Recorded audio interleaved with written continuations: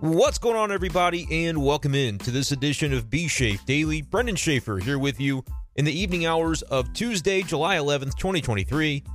How about that MLB All-Star Game, everybody? The National League, for the first time since 2012, claiming the victory. Elias Diaz, the Rockies representative, with a two-run home run, helping to lift the NL in a 3-2 win. We got some drama there at the end. Craig Kimbrell on for the save. Julio Rodriguez in his home ballpark getting an opportunity to maybe win the game for his side. Sheer cowardice, of course, from Kimbrell to walk him. Not allow for that moment to take place. You got to at least feed him a pitch. If I'm Julio, I just stay in the box and say, no, keep throwing me pitches until we get something here. Would have been cool to see him have an opportunity to swing. That first breaking ball from Kimbrell was nasty, and Julio swung right over top of it. And I think right after that is when Kimbrell threw him the cookie, 94 middle. But I think Julio was looking breaking ball at that point and saying, I'm going to have to train my eye beyond this pitch if he throws it again because I got to be able to know. And I think he let the best pitch he was going to see go by him. But he ends up drawing the walk. Ultimately, the final out, Kimbrell striking out Jose Ramirez on a high heater. A little bit anticlimactic, but I think we got a pretty fun ending there. Got at least an opportunity for some drama in the ninth inning. And the National League breaks the streak, so that's kind of fun to see as well. If you're a Cardinals fan, maybe that was your rooting interest. I think most people that were tuned in toward the end there were probably just rooting for a tie game so that they could see the potential home run derby to walk it off. That's the new rule. We haven't seen it yet in the All-Star game. It would be fun, and I think eventually it's going to happen. Just wasn't quite meant to be this year, but good for the NL to break the streak. Been a long time. I was just graduated high school in 2012 when the NL last won an All-Star game, so it's been a hot minute, to say the least. But not going to spend too much time on the All-Star Game breakdown on tonight's episode of B-Shape Daily. Do want to use it, though, as a jumping-off point to talk about maybe a little bit of a sore subject for Cardinals fans, but one that I realize everybody's so familiar with. But I want to break it down on a more detailed level and kind of dive into the psychology of what I think took place in some regard when it comes to, over the years, the Cardinals' inability to retain the top talent that ends up going somewhere else and shining with their new clubs, in particular when it comes to the outfield. Like, we know what's gone on with the pitching, and that was a little bit on display on Tuesday with Zach Gallen starting the game for the National League and doing a nice job in a scoreless first inning. But I want to spend more time on the outfield situation because I think that's the one that definitely stood out from Tuesday night. And even Monday night when it was the home run derby at Adolis Garcia, Randy Arozarena, matching up mano a mano in the first round of the Derby. And then tonight, both of them in the top of the first inning with highlight reel plays. Catches up against the wall, showing off the athleticism. Made it the cover photo here for the YouTube video. So if you're listening on Spotify or Apple Podcasts, appreciate you, but go ahead and check it out, youtube.com/@bschaefer12, and subscribe to the YouTube channel as well while you're there. And if you're listening right now on YouTube, make sure to comment below with your thoughts on the All-Star Game and on how the Cardinals ended up in this predicament where they're watching two former outfielders man the corners for the American League side and make dazzling catches in the first inning. Arozarena also had a base hit. Did get thrown out by another guy who maybe should have been a Cardinal, Sean Murphy, in the first inning with had the base hit and then tried to steal second base. The tag applied directly to Arozarena's face. Could not have been very comfortable. But Sean Murphy throwing him out, that's another one that maybe got away. We know the Cardinals and Athletics were engaged on trade talks in this offseason before ultimately the Cardinals went the route of Wilson Contreras, and the Braves said, sure, we'll take the Gold Glove catcher with the 1,000 OPS, which is basically where Sean Murphy is right now, halfway through his first season in Atlanta. But tonight I want to trace it back a little bit and talk about the Cardinals outfield, the oral history of how they ended up in this situation, letting guys go that would have been very valuable to this current team, and then maybe backing certain players that have not panned out, and whether it's a little bit of bad luck, a little bit of bad evaluation, a little bit of fear of the unknown and of trying to rectify past mistakes by refusing to engage in the same behavior that created those mistakes in the first place. I think it's a lot going on, and it delves into the psychology a little bit of John Mozeliak as sort of the captain of this ship for the St. Louis Cardinals for all these years. Had some missteps, obviously, to this point, and I think you could make a compelling case that one had sort of led into the next, to where on their own, it's like, well, these things happen. A miss here and there in evaluation might happen. by an organization, by an executive, by a front office.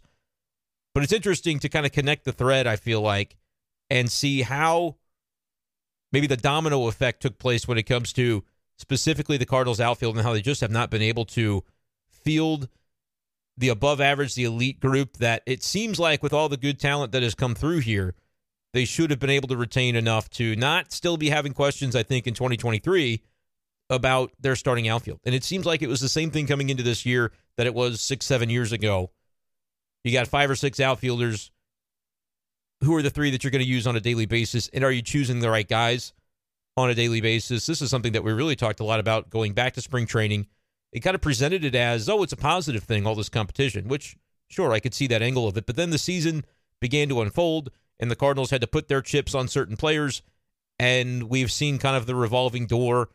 You have infielders then moving to the outfield. You have outfielders getting injured, outfielders underperforming, all of these sorts of things taking place. It's not to bemoan and say the current Cardinals outfield crop is terrible. I don't think that's the case. I think they've got some good talent to work with, but it's just been a matter of getting it all to work in cohesion at the same time to be able to field an athletic, good hitting, good defending, good base running, good outfield from left to right.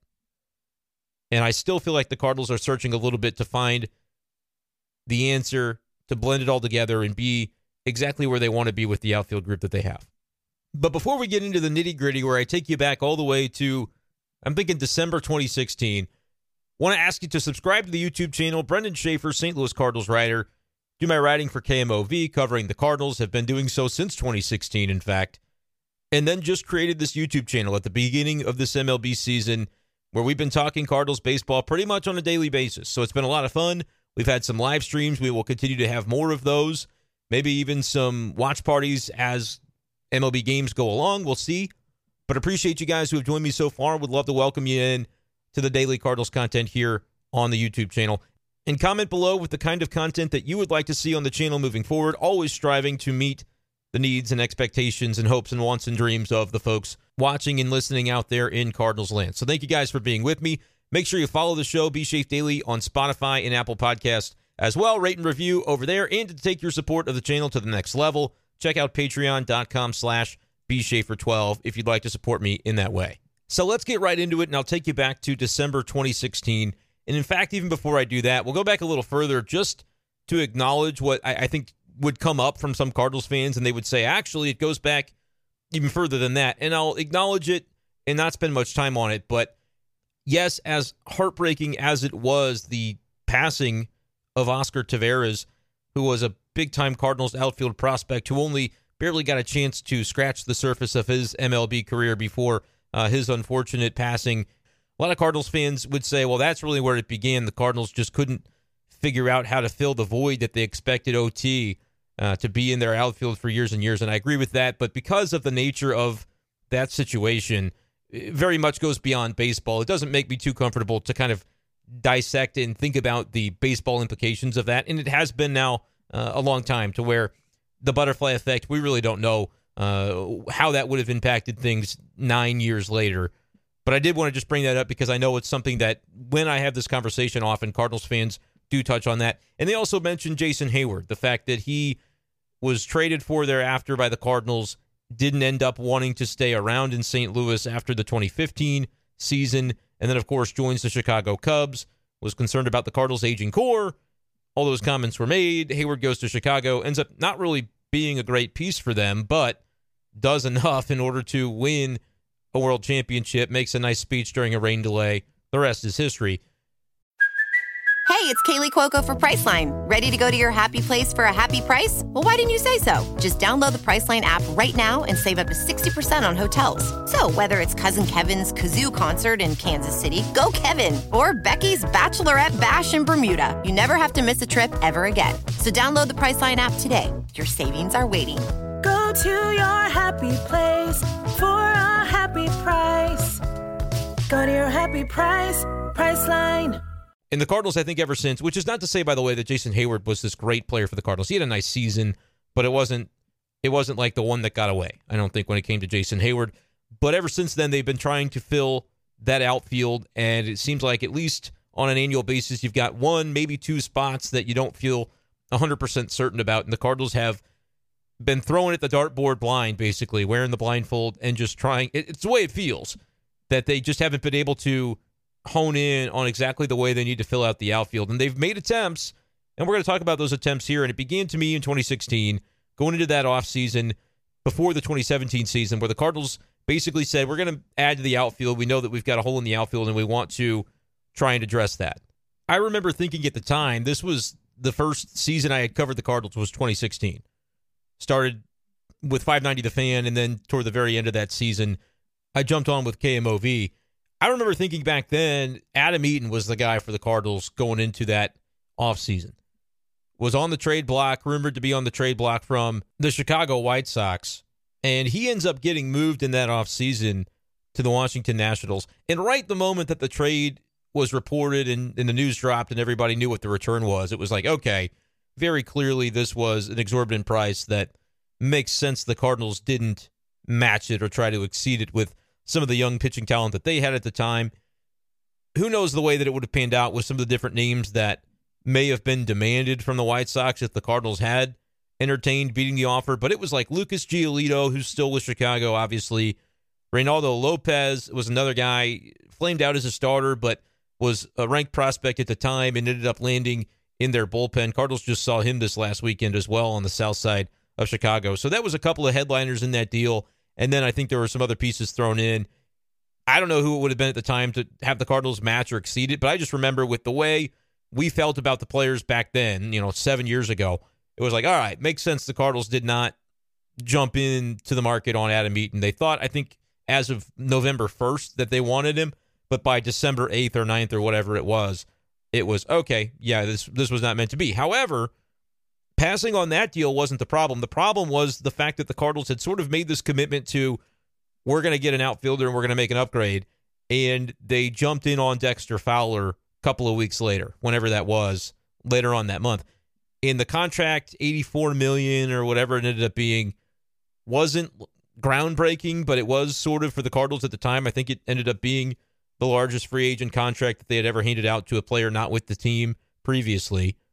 And then Wilson Contreras at $87.5 million just broke that record this past offseason. So two guys going from the Cubs to the Cardinals end up being those large free agent deals. And other than like Mike Leake at $80 million, that's basically all we've ever really seen in that territory for the St. Louis Cardinals for players that had never played for the team and they're coming in as a free agent. And the Mike Leake deal, like I said, we're not going to talk too much about pitching, but that was another example of, I think that was the same offseason they missed on David Price. Thought they were going to get him, didn't get him. Good thing they didn't get him. That contract did not end up panning out for the Red Sox, but Mike Leake was kind of the fallback option. So even outside of this outfield situation, John Mozeliak has shown the capacity to miss on a target and then go, well, got to get somebody. Let's overpay for average. That's kind of what they did when it came to Dexter Fowler. Dex had some good seasons with the Cardinals. He had one really, really bad season with the Cardinals. Ultimately, I think the grade on that contract signing in general and his tenure, probably more unfavorable in the minds of Cardinals fans than Dexter Fowler deserves, but it wasn't a great deal.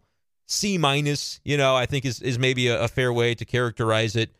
He didn't kill you. He had, that first year, he showed a lot of power. You thought he was going to be more of your leadoff guy, but ended up being a guy that had some power when he was with the Cardinals, but really had one really rough season. Ended up rebounding a little bit before being traded away to the Angels when that took place. But ultimately, yeah, it was kind of an underwhelming period of time where the Cardinals spent big, or at least to their characterization of big in free agency, got Dexter Fowler, and it was kind of underwhelming, ultimately.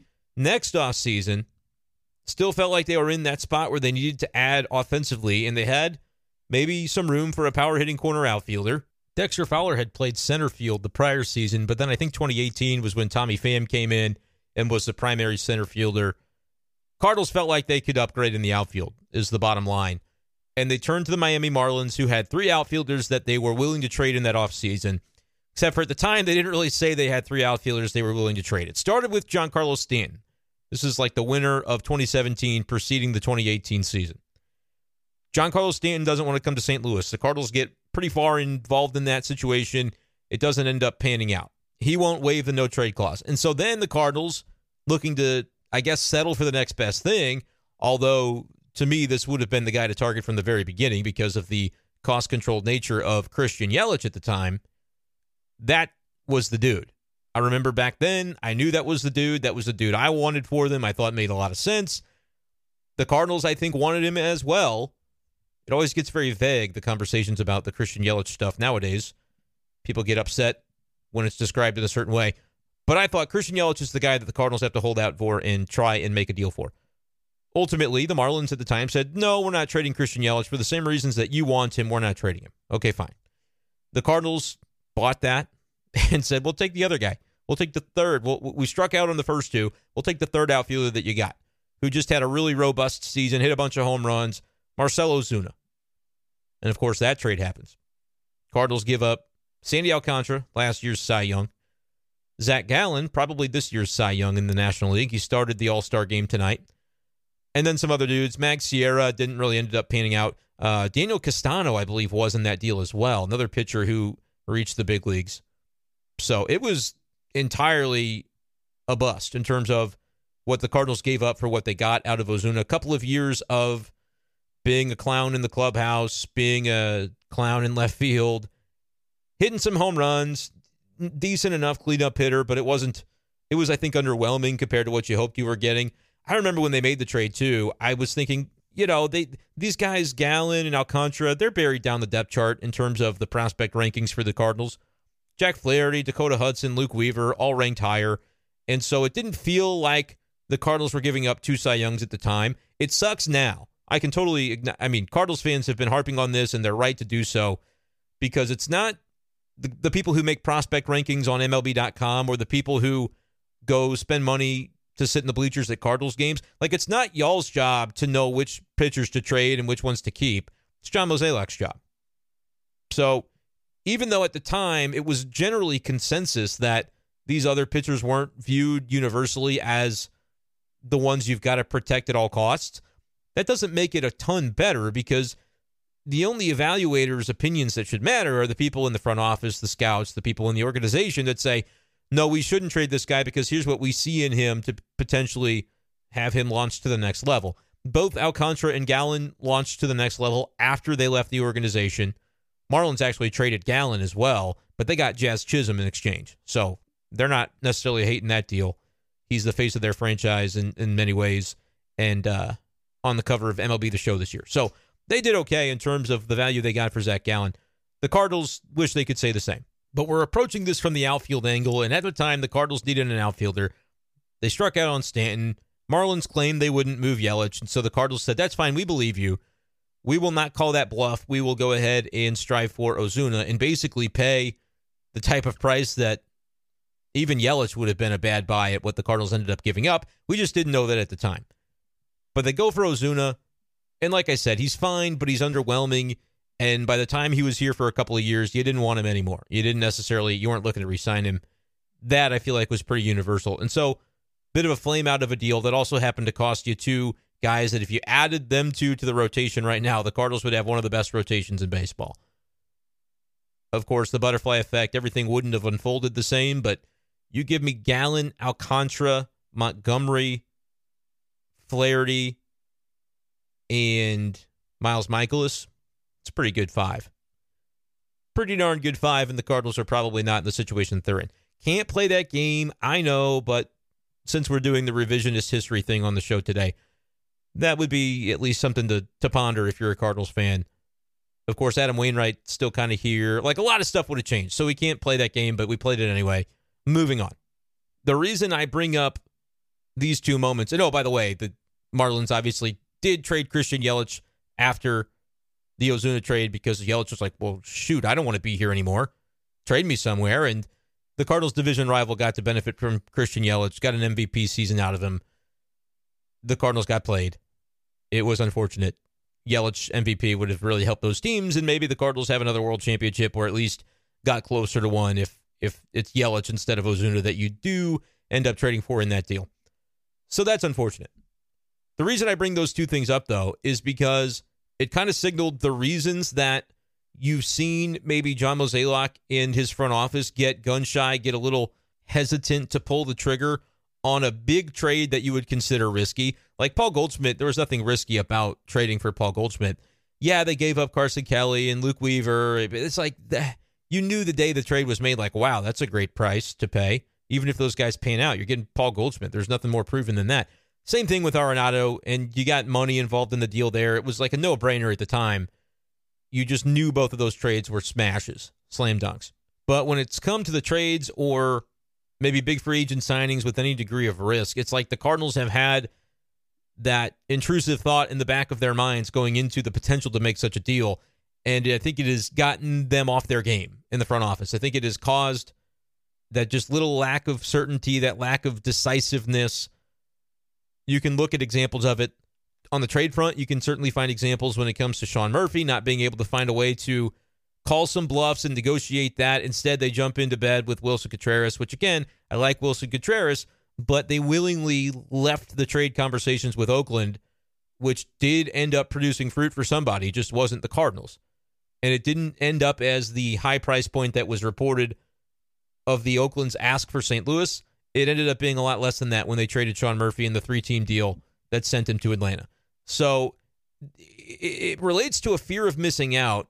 The FOMO of the Cardinals front office is, I think, the biggest thing here. When they set out to do something and then their first option does not pan out, it has almost always historically been that their secondary or tertiary option they go for, and it ends up kind of landing with egg on their face. Dexter Fowler wasn't terrible, but it wasn't great. That was the secondary option in the offseason behind Adam Eaton, which, by the way, Eaton was so-so. The Nationals won a World Series with him, but he wasn't like the guy on that team necessarily. They probably otherwise regretted giving up Lucas Giolito, who's been a very good starter in the big leagues for those years.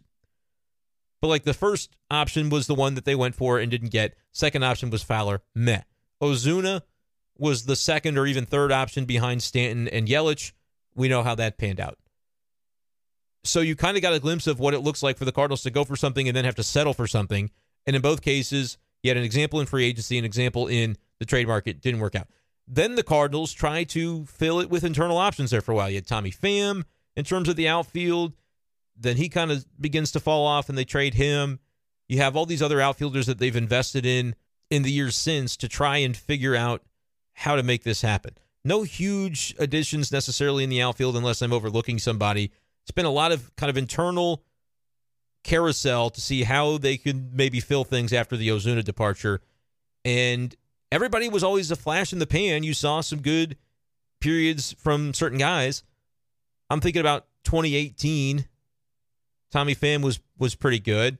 2019, they played a lot of Jose Martinez in the outfield there, and that was questionable. That was definitely, you knew what he was defensively. He was a nice hitter, but they've been trying to fit some square pegs into round holes. Yairo Munoz played some outfield that middle of that summer.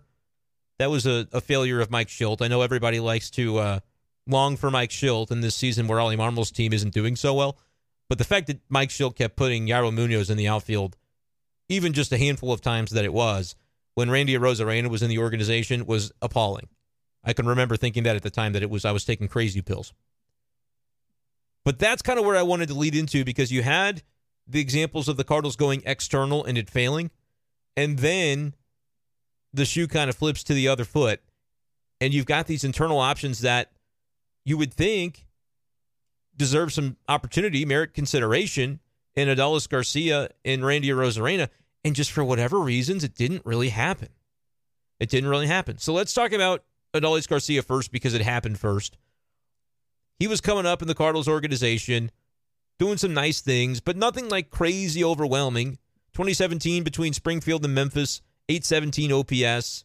That's nice. 2018, they gave him a little bit of an opportunity toward the end of the season in the big leagues, but his minor league numbers, 22 home runs, hit 256, 781 OPS. He slugged 500, so that was notable.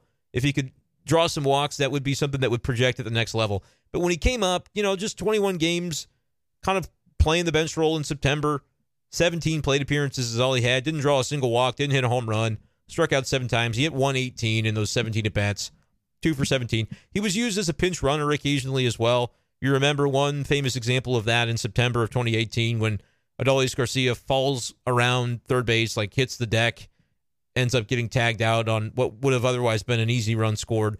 Brewers clinched the division as a result of that game directly.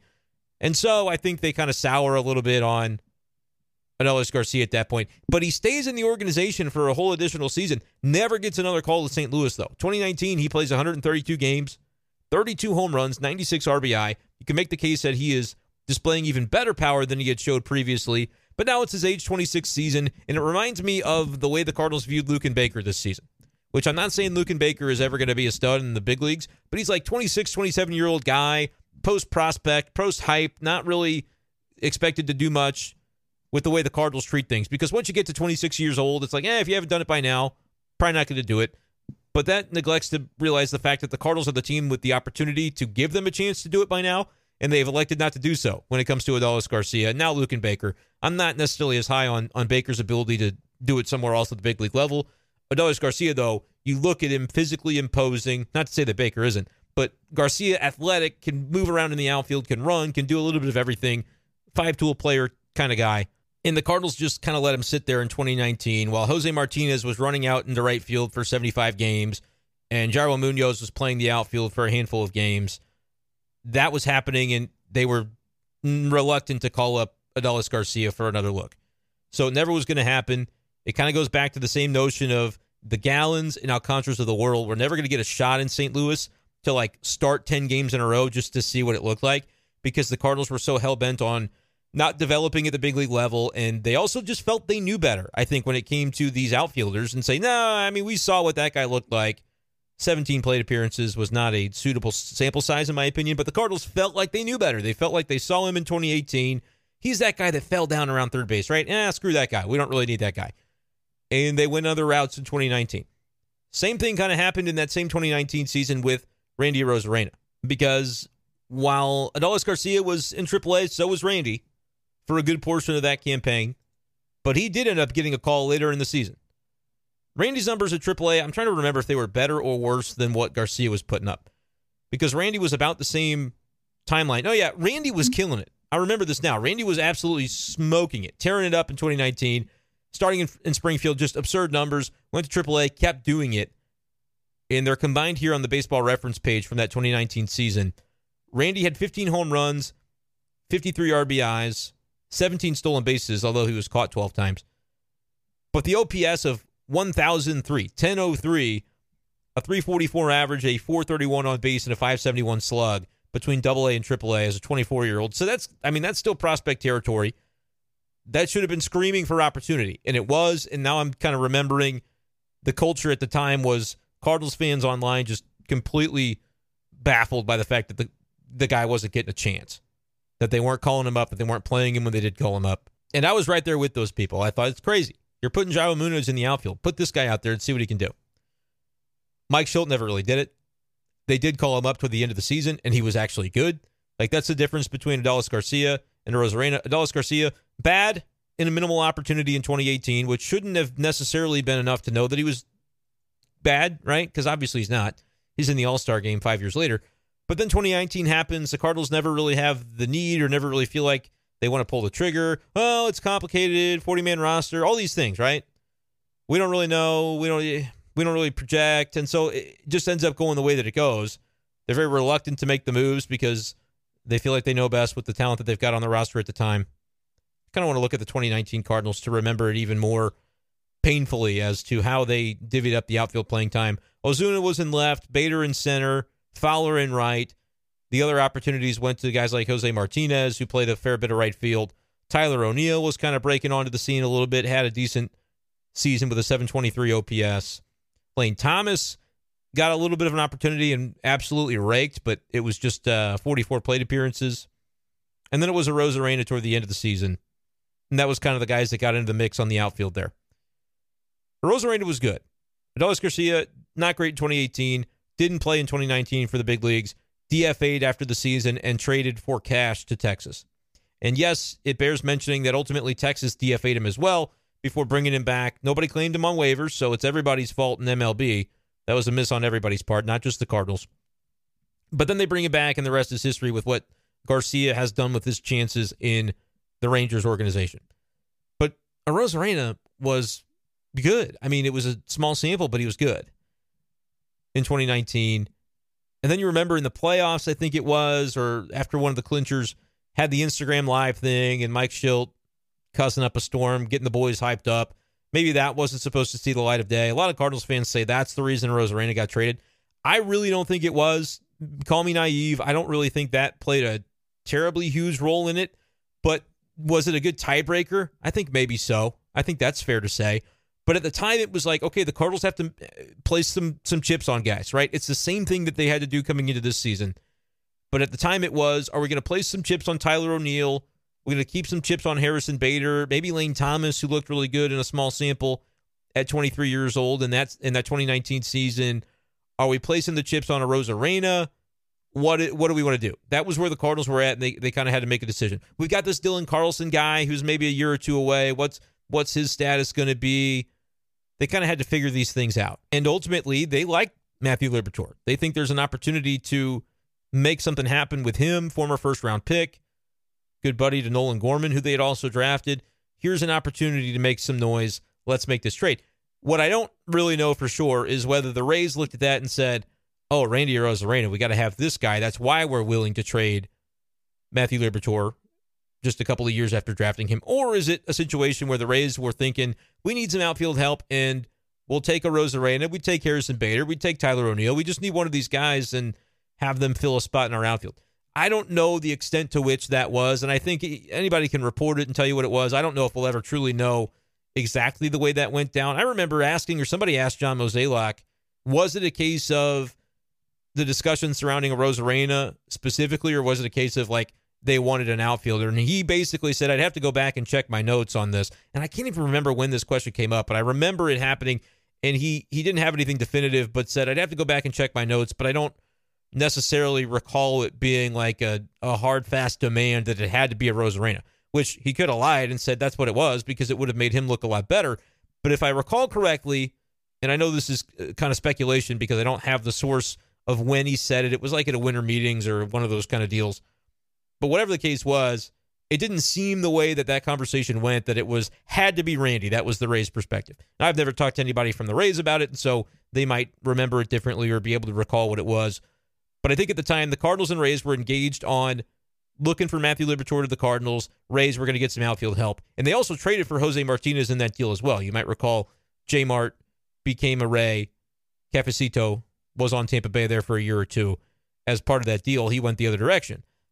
So, of course, it's kind of the deal of, did the Cardinals want to trade a Arozarena? Were they trying to pawn him off in that deal? Or was it the Rays were like, that's the guy that we're honing in on, circling around? If it was a case where it could have been anybody, could have been a Bader, could have been O'Neill, varying degrees of acceptability in the eyes of Tampa Bay, but the Cardinals thought, well, we gave this guy a little bit of opportunity, but we think these other guys are going to be better bets. Whatever the case ended up being, I think the Instagram Live thing at most was a tiebreaker, but I don't really think it factors in a whole heck of a lot. There's maybe some definitive answer to that out there if it's been addressed by somebody and I haven't seen it. But just diving into the speculation, because I know that's something that comes up when we talk about this topic, I don't think it was the end-all, be-all. But it was just one of those things where the Cardinals felt they knew what they had in the other players they were keeping, and they wanted to put their chips in on those guys. And for 2021, it panned out with Tyler O'Neill. He had a great 2021 season and was top 10 in the MVP vote. Dylan Carlson, when they got him going that 2021 season, had a great year. A little bit of a rocky start in the COVID season of 2020. COVID messed with a lot of this, I think, as well, because maybe Lane Thomas doesn't have such a terrible 2020 if it's not for COVID, because he was one of the guys that contracted COVID when the Cardinals had that big old shutdown, which was an absolute nightmare to cover. But he was bad for 2020, didn't play much because of the COVID issue, and then I think went back on the IL later after he got over COVID just because of like fatigue and things like that. I might be making that up, but it seems like it happened. And then 2021, when he got back, I mean, he hit 104 for the Cardinals. He was 5 for 48 and was just absolutely abysmal in the field. Like, it looked like he still had COVID. That was one of the examples that made me think, like, oh, this like post-COVID haze thing might be kind of real. Because if anybody's got it, Lane Thomas has got it, dude. Like, he did not look right, and he was not that kind of guy. He was always a guy that would bust his butt and give his all and was on top of things. And I just remember watching him in 2021 going, that is not correct. Like, that should not be taking place. Lane Thomas made 3 errors in center field for the Cardinals that year in just 40-some-odd games, which maybe 3 doesn't end up sounding like that much of a number. But his defensive runs saved, -2. His total zone fielding rating above average was -12. His total zone fielding average, runs above average per a full season, was -39. Like, in center field, he just looked completely lost there for the Cardinals that season. And so that was maybe something that impacted things. Maybe that never would have happened if COVID didn't happen. Again, we're getting into the butterfly effect. But, like, the bottom line was, didn't work out too great for the Cardinals. Randy Arozarena goes elsewhere. By 2020 playoffs, he's shown out in the World Series, then wins the Rookie of the Year in 2021. And the rest is history on that. Time after time, the Cardinals were just betting wrong. When they had to push in chips, they bet wrong. Or time showed them to have bet wrong. Because, again, maybe not their fault what happened with Lane Thomas. Now, I think he's a couple years beyond that COVID thing. If that ended up being a contributing factor to kind of the fogginess he had that year, they ended up trading him for John Lester. They needed John Lester that year. It worked out okay. But now he's having a really good 2023. They bet on Tyler O'Neill. Didn't work out necessarily, but it did for 2021. But then it was like when they re-upped on that, they had the same decision to make at the beginning of this season of 2023. And they pushed in their chips on Tyler O'Neill. And not only that, but they did so giving him an opportunity to be the center fielder out of the gate.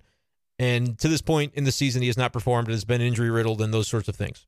So, like, what it boils down to me, the hypothesis, the boilerplate of this entire conversation, when the Cardinals commit to needing something in an offseason and then it doesn't go as planned, their pivot ends up being rough. And that has led to then the Cardinals for a couple of years getting gun-shy, being a little hesitant, not being sure exactly who to put their chips behind. And then when they make a decision, it's almost like the decision was made for them because, well, we know we've got these too many outfielders, and the Rays want one of them, so let's just send this guy. Well, of course, the decision's made for them in the moment. It feels like the right thing because, well, we've got all these talented outfielders, and then the other guys end up just being kind of average. Like Harrison Bader wasn't a bad player, good defender, but didn't have the upside offensively of Arozarena and ended up moving in another trade, which was a fine deal. But I think that was necessitated by the fact that Bader wasn't considered a long-term answer. Wasn't going to be a guy that they extended and kept him in St. Louis for a long, long time. They had the opinion that he was more valuable being traded to the Yankees for pitching that they needed. You could look at examples of this up and down the board. Lane Thomas, similar situation, didn't play well, ended up getting traded. You had these other guys thriving in other organizations, but because the decisions were kind of made for you, it's either that or you backed the wrong horse, or the horse you backed was worth backing, but then ended up not panning out, like Lane Thomas a little bit, Tyler O'Neill a little bit.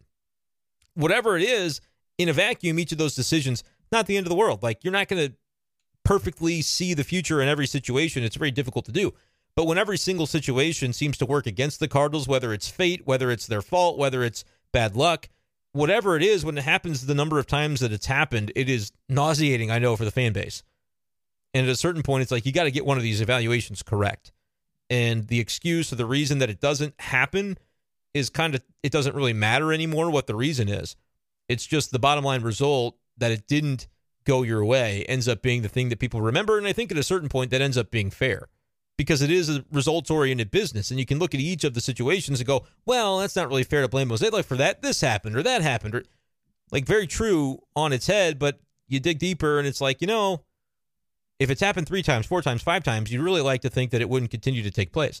So that's the first deal is when they've been boxed into a corner after saying, hey, we're going to do this thing, and the guy they thought they were going to be able to get doesn't end up landing in their lap, they've had to scramble. And then when they don't do that, they have to push their chips in on certain players, and they've either made the wrong decisions or the wrong decisions was made for them or the wrong result just happened to take place. However you slice it up, that's sort of been the way that it's come down for the Cardinals these last 6-7 years when it comes to their outfield situation. And then you can make the case that they've sort of did the same thing with Yadier Molina's replacement because, again, Contreras was out there in free agency. He was the thing that was the easiest. It made the most sense if it was going to work out because all you got to do is spend money on him.